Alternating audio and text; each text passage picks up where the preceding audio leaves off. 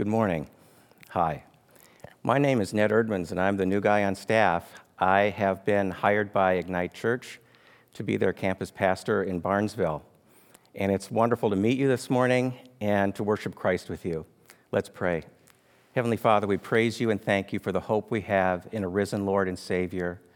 And during this Easter season, we give thanks for the hope we have in Jesus. I pray that during this time you will speak to our hearts and our minds and our lives through your word.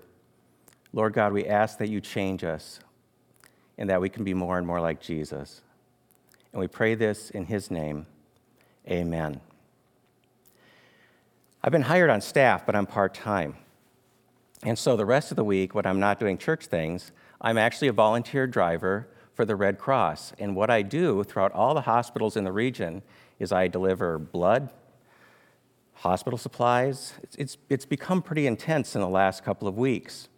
But while those moments at the hospital are intense, it's also interrupted by long periods of time in the van.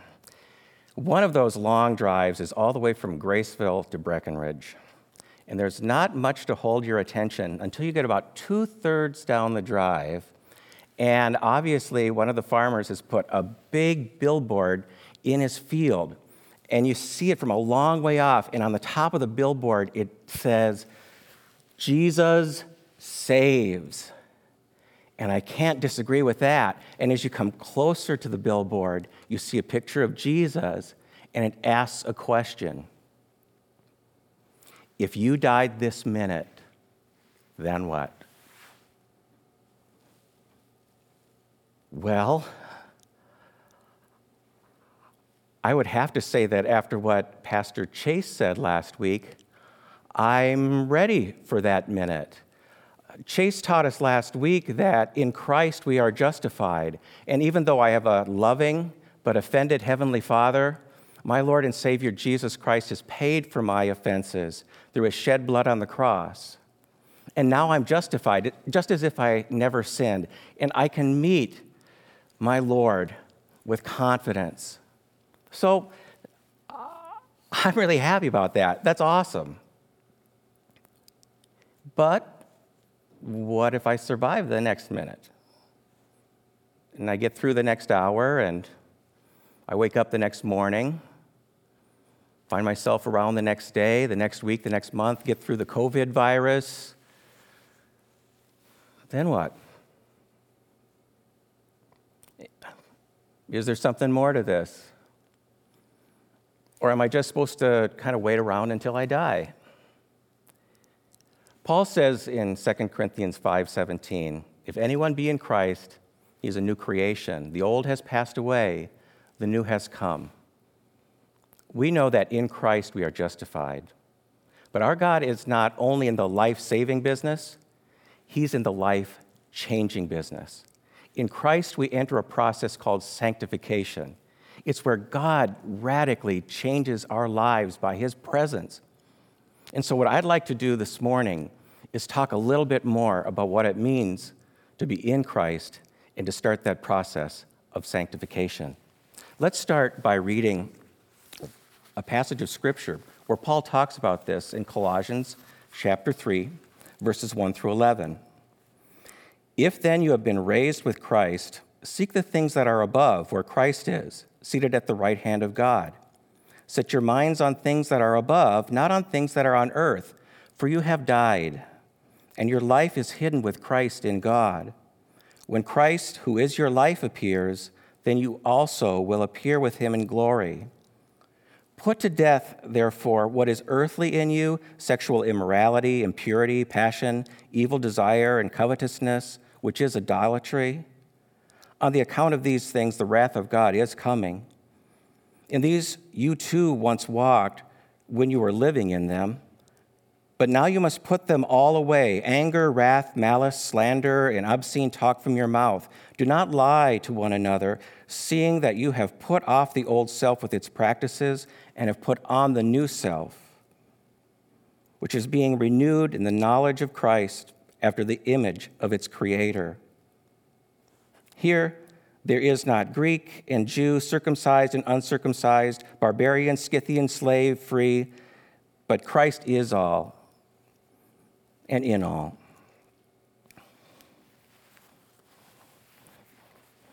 So, what does it mean to change? All of us know that we need to change and that there are things in our lives that need to change. I know that I need to lose 20 pounds. I need a new wardrobe. I need new clothes. And I know that I should be nicer to my wife and my family. I know I should probably drive the speed limit. I mean, we all have these things that we know should change. And so, is that what we're talking about in Christ? That we kind of enter this kind of self-improvement regimen where we kind of shape up a little bit?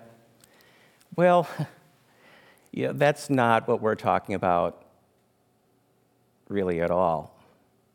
There are a lot of people and a lot of companies that want to help us change our lives. Nutrisystems is in the life-changing business. Revlon is in the life-changing business. HDTV, it's in the life-changing business. And yet when we say that God is in the life-changing business, he's not talking about cosmetic changes, just kind of tweaking and improving a few things. He's talking about a radical transformation, a spiritual transformation, where we are changed in many ways from the inside out due to his powerful presence, the guidance of his word, the encouragement of his people. We're talking about a spiritual transformation where we change in our very essence. So when we talk about being sanctified in Christ, we are talking about a process of change that radically changes everything. In fact, the goal of this process is to be more like Jesus. Now, that sounds pretty good until you got to that part. Be like Jesus. How can anything be more intimidating than trying to be like Jesus? Now, I'm going to give you a hint as to how old I am. I'm the same age as Michael Jordan. And one of the deep desires of my life, in fact, one of the things that I've often believed would kind of bring a complete circle to my life, complete my ambitions, really give me a sense that I have lived, is if I could possibly dunk a basketball. And I've thought about dunking a basketball since I was a child, dreaming about dunking a basketball, aspiring to dunk a basketball, desiring to dunk a basketball. So you can imagine that when Michael Jordan, the greatest of all time, started pitching Gatorade with the theme, "Be Like Mike," for me, that was soul-crushing, because I don't care how much Gatorade I was going to drink. There's no way I was going to dunk a basketball, ever. It's impossible for me to be like Mike, the greatest dunker of all time. So if it's impossible for me to be like Mike, how could it be possible for me to be like Jesus? That just seems too big. And yet, when we're sanctified in Christ, that's exactly where we're headed. That's exactly our goal. Paul explains many times in Scripture that our process of sanctification is a process of death and resurrection. This week is Holy Week. It's the week before Easter. And it's a time when we think a lot about what Jesus did for us by dying on the cross. And we also have an opportunity next Sunday to celebrate his resurrection. Yet, this same idea of death and resurrection is imitated in our lives as we change over and over and over again. Let me go back to this passage of Scripture that we were in earlier. In verse 3, Paul writes this, "For you have died, and your life is hidden with Christ in God. You have died. Wow. What does that mean? I think all of us have thought a lot more about death the more we find out about COVID, and the more we worry and pray about our loved ones and our friends. So why would the process of change start with dying? Wouldn't it make more sense if it just started with living? Why doesn't he say the process of change is just start really living it up? Why do we need to start with dying? Well, again, it's that process of death in order to rise anew to a new life. Paul goes on to tell us some things that are going to be important for us to put to death in order for us to come to life.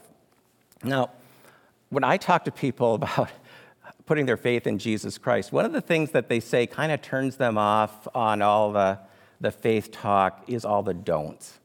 They don't really like lists of don'ts. And in this passage of Scripture, we get a long list of don'ts. Why do we need to start with don'ts? Why don't we start with do's? And yet, I think if you were to be honest, any transition process, any time when we've needed to change in our lives, the first thing we've had to engage in is a process of elimination. It's getting rid of those things that are going to keep us from changing. And so Paul starts out explaining this process of sanctification, of changing, of being transformed, of actually putting to death certain things in our lives that will keep us from coming alive. The first thing that we have him talk about with us is putting to death our old thoughts. We read in verses 1 and 2, "If then you have been raised with Christ, seek the things that are above, where Christ is, seated at the right hand of God. Set your mind on things that are above, not on things that are on earth."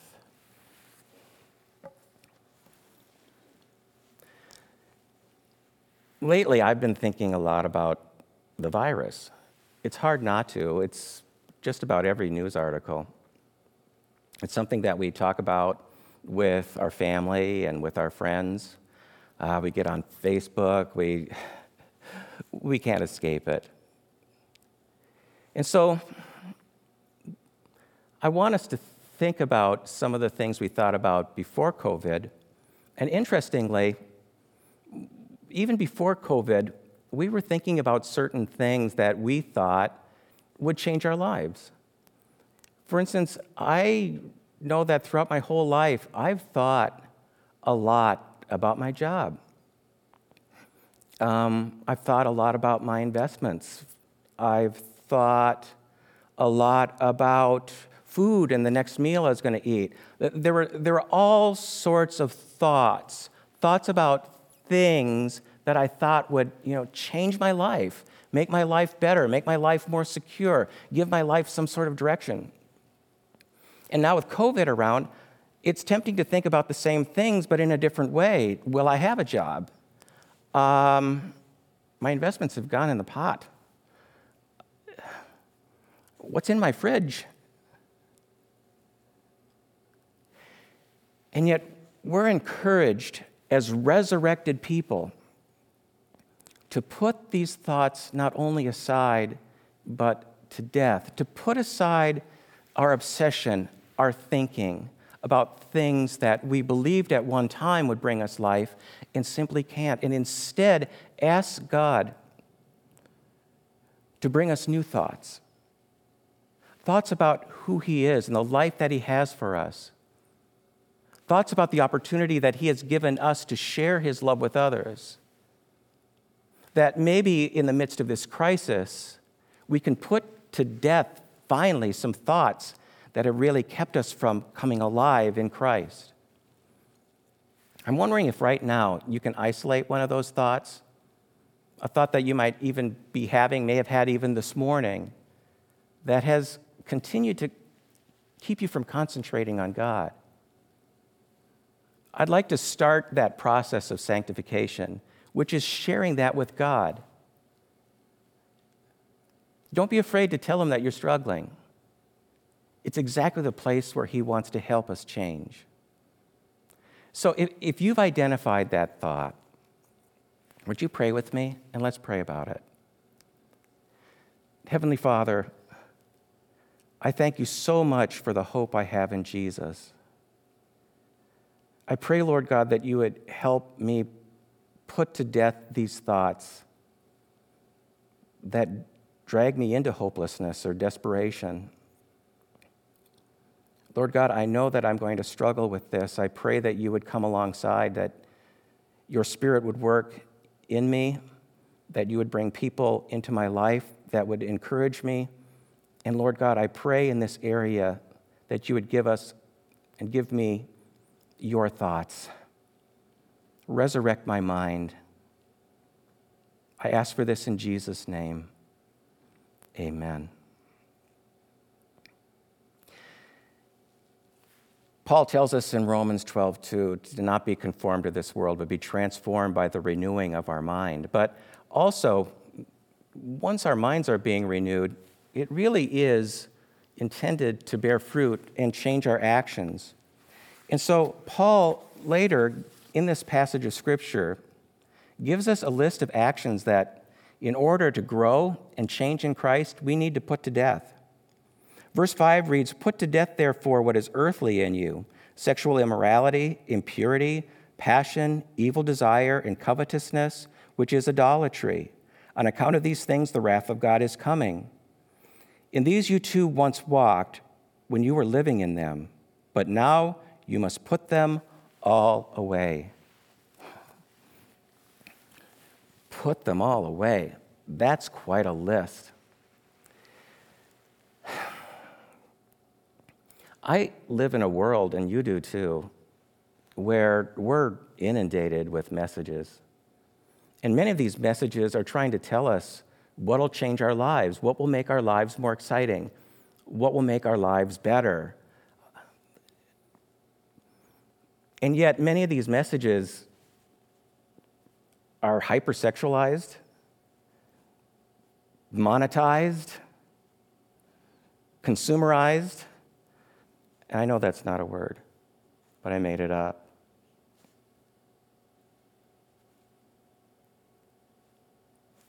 It's like we're hypnotized.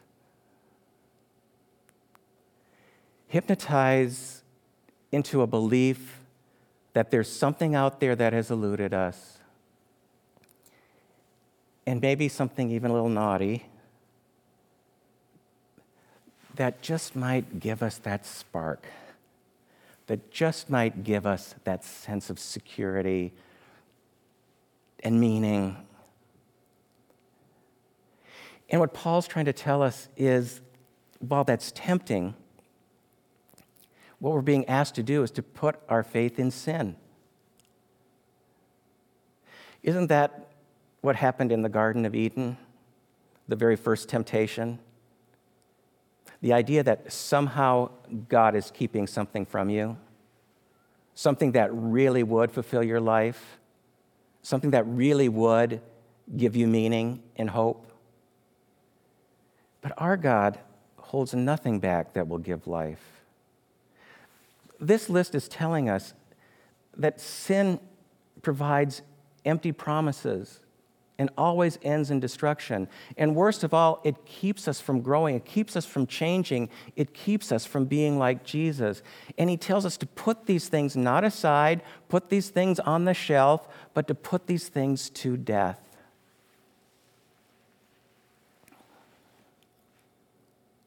In order that we might live and be risen to a new life in Christ. Now, I'm imagining that for all of us, there are some actions, some things that we do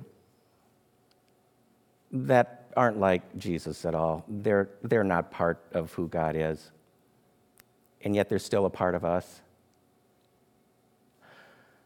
I'm wondering if we can start that process of change by praying about that. So would you pray with me? Heavenly Father, again, I praise you and thank you for the new life that we are given in Jesus Christ, that he paid the price for my sin. And Lord God, I pray for us now that if there is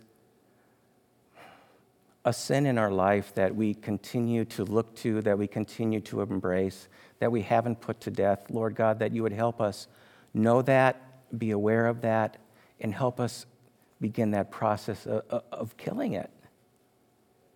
That we might grow and live in you.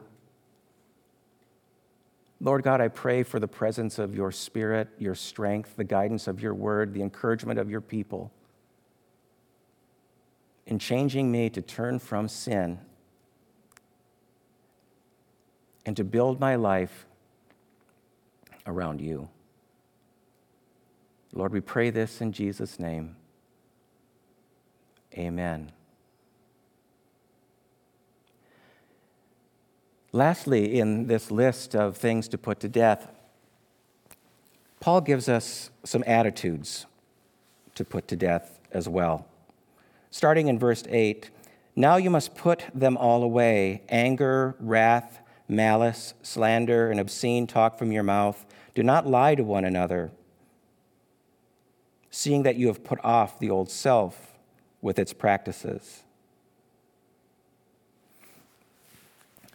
Scripture tells us often that the contents of our heart eventually comes through our words. I've often said, once your mouth starts moving, something's going to have to come out. And what comes out is the content of our hearts. Now, I've got to admit to you, I'm a dinosaur. There are certain things that happen around me these days I don't get. And I have to call my kids up and I have to ask, please explain this to me. I don't get it. I remember my dad doing that, so I'm embarrassing. It's a sure sign that I'm becoming a little old. Didn't think it would happen, but it certainly has. And one of the things that has really mystified me is that cussing is kind of in, I've noticed. This use of language that I remember my mom very distinctly sticking a bar of Dial soap in my mouth once I said one bad word. You hear it all around. Sometimes you even hear it in Christian circles. And I'm thinking that the use of profanity is so that we can project that we're real and genuine and telling it like it is and invulnerable and tough. But Jesus doesn't use those words, nor does he feel the need to be tough or invulnerable.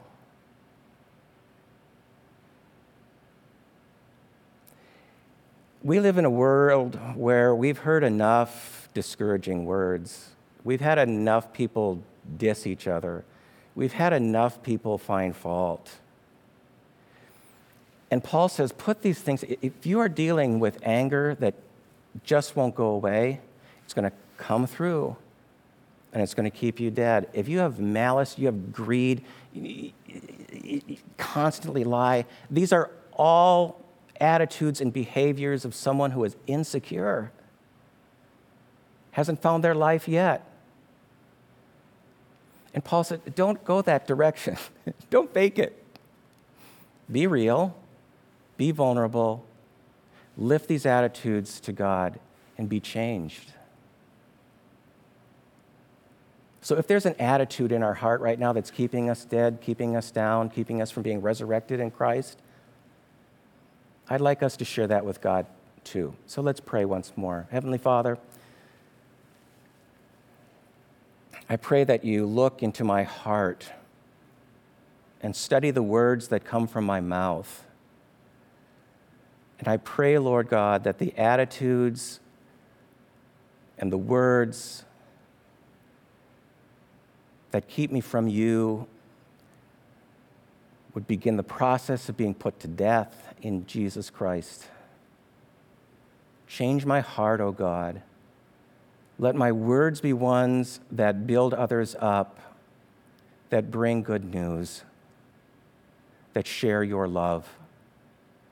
Lord God, as we've prayed this morning, I pray that you give us your thoughts, help us live out your actions, and change our attitudes, Lord God, putting to death what is old so that you may fill it with what is new. And we pray this in Jesus' name. Amen. Now, once we're engaged in this pretty ominous but pretty exciting process of being changed, of being sanctified in Christ, how is it that we're going to keep this going beyond this moment that we're sharing together? Well, Paul gives us some insight in that too. I'm going to start in verse 9 again. Do not lie to one another, seeing that you have put off the old self with its practices and put on the new self, which is being renewed in knowledge after the image of its creator.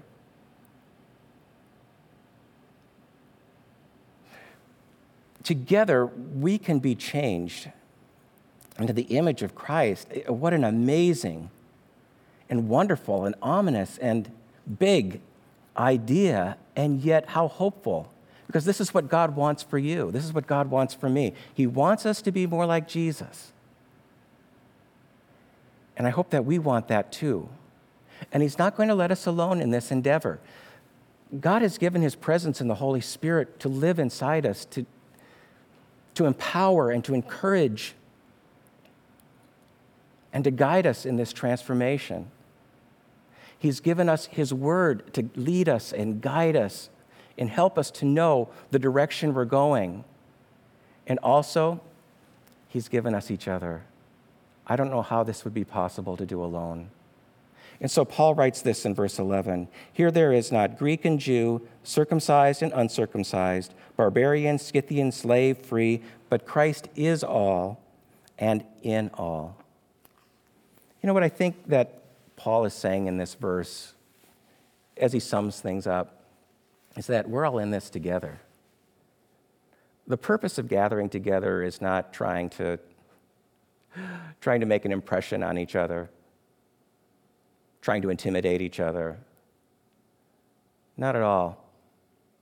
We're being asked to be finally honest and real and vulnerable and ready to change, and to do this with others who are in the same process and on the same journey.